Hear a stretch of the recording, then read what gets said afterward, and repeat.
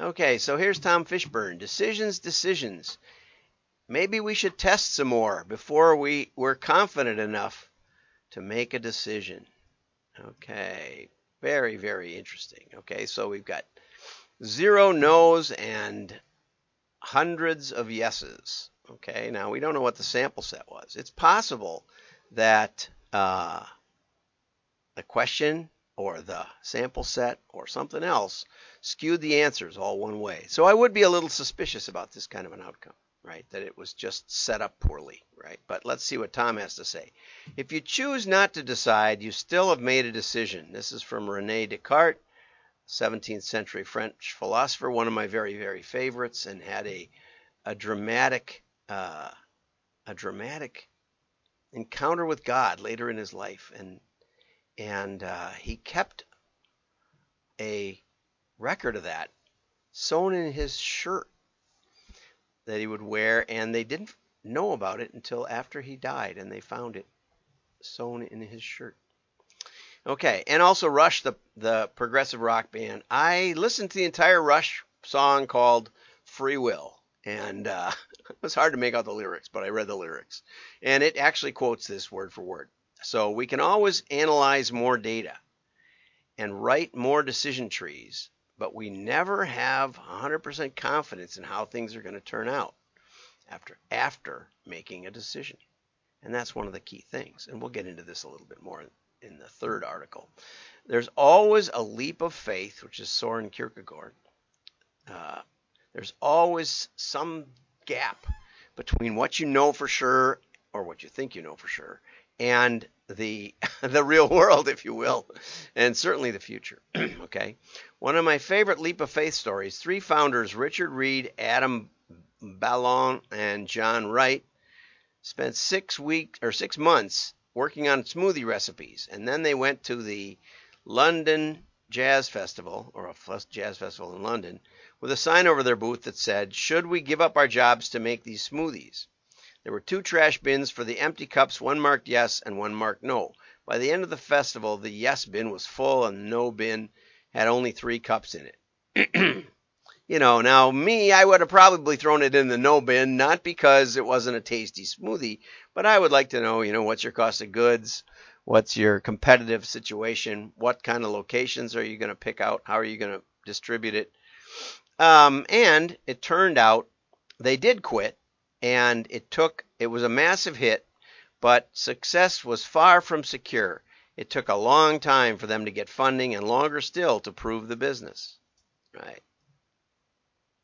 So I would have probably suggested some kind of small scale additional test. And that's what we do in the history of direct mail. We come up with a hypothesis, which is, are our smoothies tasty, which they did prove.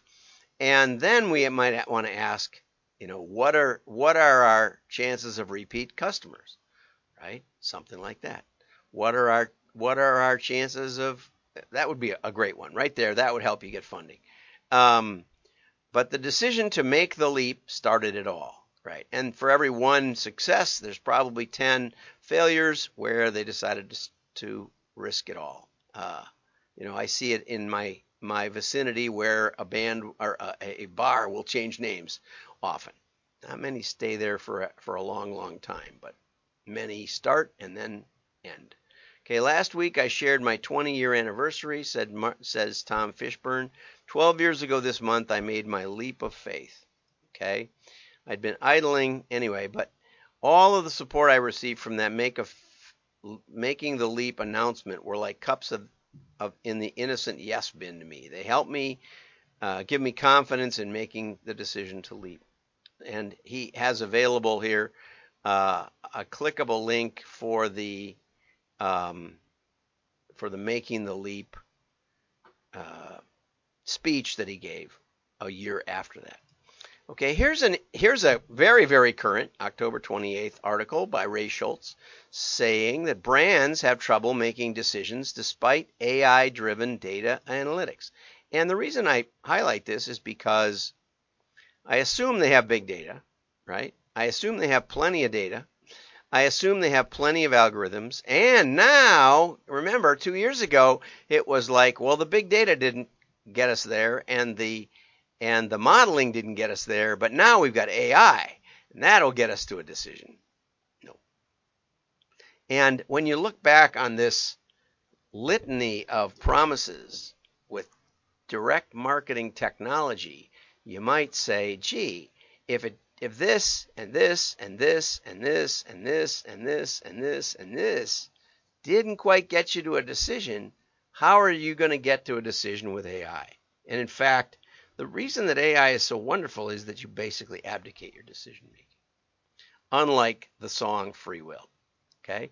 Marketers have tons of data, but 80% say they're having trouble making data-driven decisions. Nothing new. 90% of those with AI-powered predictive analytics have trouble with the decision making. So it's actually worse with the AI.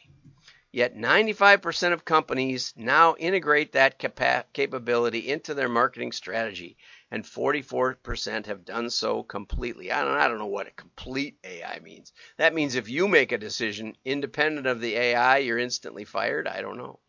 Why are there so many problems? Most companies today employ manual model building approaches. Okay, so most of them are still not doing this AI. It's not surprising that the results are failing the needs of marketing teams. Okay, the implication is that if we had Pecan AI from Zohar Brafman, that somehow that would overcome the automated modeling will overcome the manual modeling. It says, while data scientists are maybe skilled in building the perfect software models, they're simply too far removed from the nuanced realities of the business to be effective. But somehow the AI is going to be better. It doesn't even understand what we're approaching here. It's just carefully sorting through the back end, the history. Okay, so 250 respondents. They seek to gain additional AI-powered capabilities with predictive insights because data scientists are overwhelmed. They don't have time to meet the requests. What you need in there is somebody to say, you know what, this request doesn't make any sense at all. And what decision are you going to make? You know, I think it's an interesting article. It's up on LinkedIn somewhere. It's called How to Get Bitheads to Do What You Want. Excellent, very apropos. It's not what you think. Anyway, those building the models don't understand the marketing goals. Right. And the reason is that they ask the marketers, what are your marketing goals? And no matter what the marketing people say, it's probably not really what their goals are. Their goals are to get a promotion. Their goals are to win an award. Data scientists don't ask the right questions because they don't have the right information. Wrong or partial data, yeah, well, that's always a problem. And you're always going to have partial data. You're never going to have all the data you like. So face that too. 93% also feel data scientists could solve more complex problems if they had low or no code AI predictive modeling tools. Oh, right. The new tool. Sorry, Zohar, I just don't believe that the new tool is the answer. Okay, so now I'm going to go back to an article called Drowning in Data by a guy named John Miglosh. And not that I think John knows that much about it, but originally written and published from Marketing Tools magazine, ironically, and the copyright is 1995. Okay, so it's really before the internet got started. It's before we had big data. It's before we had supercomputers doing our marketing analytics. It's really before most of anything. Now, by this time, we actually had a couple of years under our belt of doing some modeling.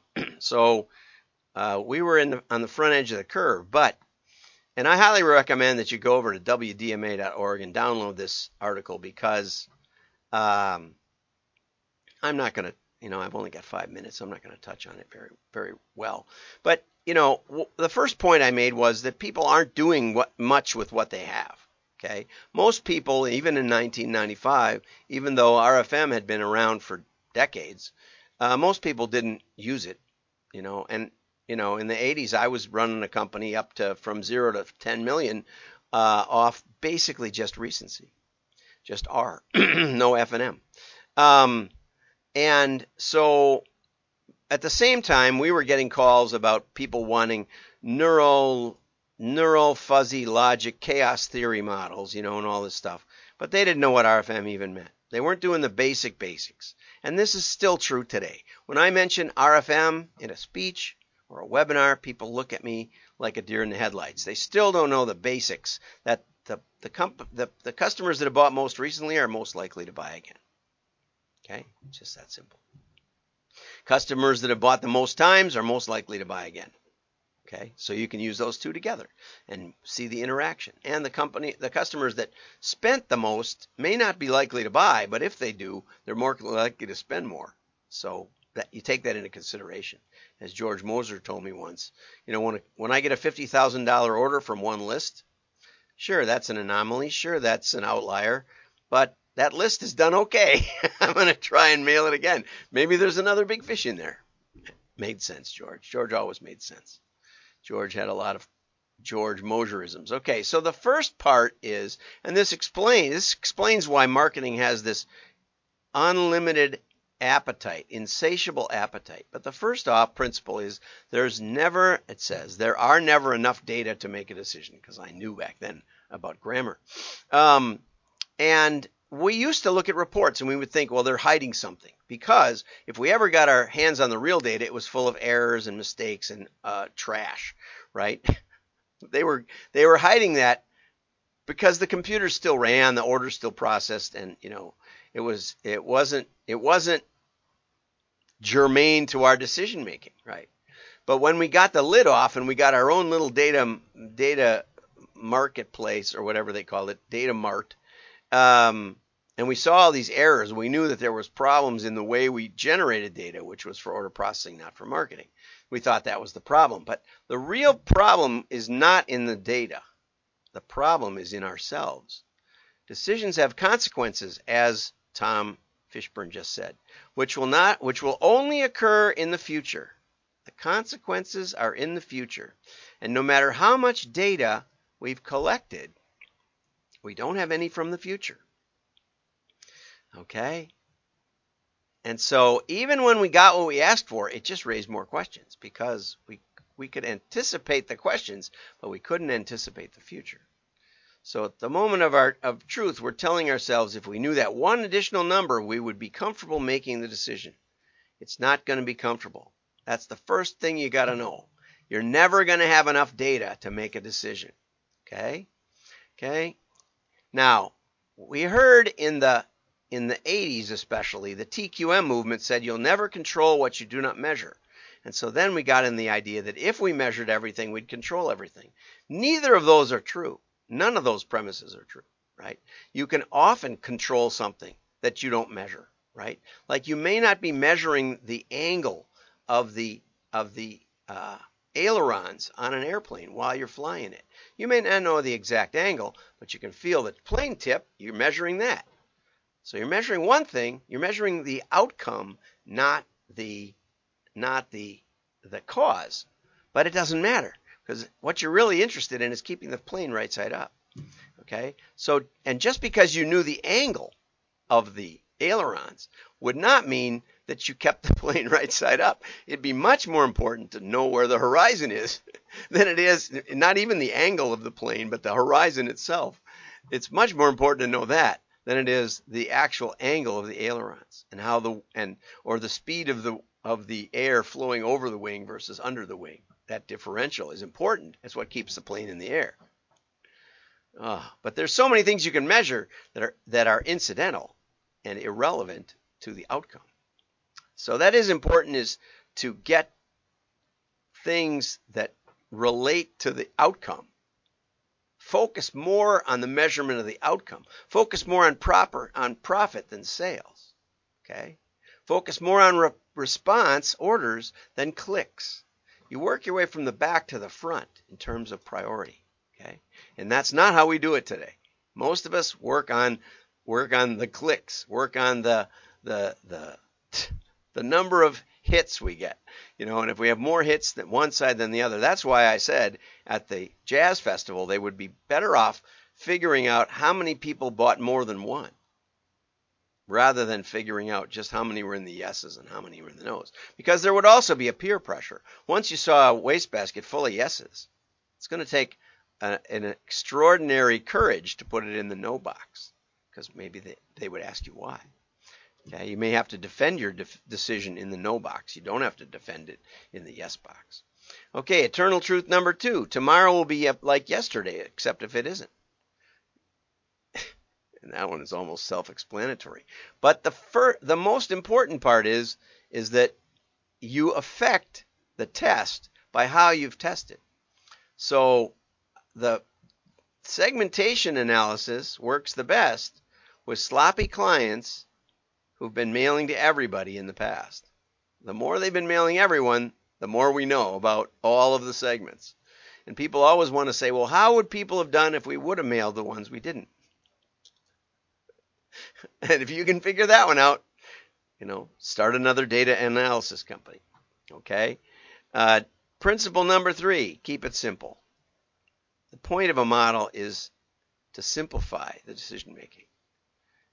AI, layered on AI probably won't do that. I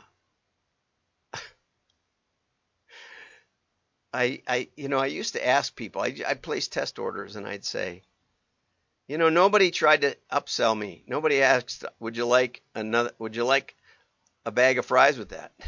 And they said, oh, yes, well, we have this system we're implementing where we look at the correlation of multiple products, et cetera, et cetera, et cetera.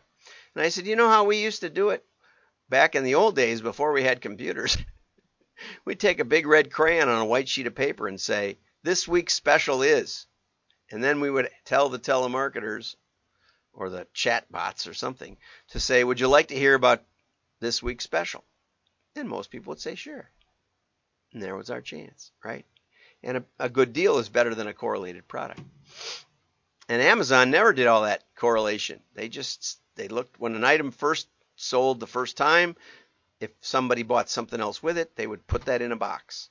And there were 5 boxes. And so you notice, go on Amazon, it still says this. People who bought A also bought. And then there's 5 choices. It might not make any sense because I might have bought a hunting book and I might have bought a children's book, or I might have bought a theology book or a philosophy book. You never know with me. And if I were the first ones there, that's what you'd get. They could have gone back and sorted it a bit and see which ones were the most often bought together, but just took more computer power and they didn't care. Okay, eternal truth number 4. And this is a little bit of a way to set the budget. Any idiot, John Worth said, any idiot can find the lumps in the soup. It doesn't matter what technique. And anybody can find the good customers because they keep buying from you, almost no matter what you do. You can stop mailing, you can stop emailing, they'll call you up and say, what happened? Right? And stuff like that. Or they'll get in touch with you. So the good customers are easy. The dead customers aren't quite as easy because they may not really be dead. They may only be partly dead. But after you've mailed them or you've contacted them 100 times and they haven't ordered again, you can set down that pencil and say, I don't think they're coming. I don't think they're coming. Okay? And so it's not hard to find the dead customers. It's a little harder than you'd expect, but it's not that hard. So anyway, the middle is where all the money is. And if you have a little middle, you're not going to be able to spend much money. So keep that in mind. There's a little formula at the end that tells you how to set a budget. And this is from 1995. But even now, it would still make a lot of sense. It would be better than most budget setting I see in the AI and big data world. If you would have followed this rule since 1995, you'd be way ahead. Have a great day. Like and share. Your friends will know you're smart. Share, not like. Just hit the share button. And your friends can see what you're looking at. And I highly recommend you get over to wdma.org and download this article because it's worth it. I'll put it up right away. Okay? Bye-bye.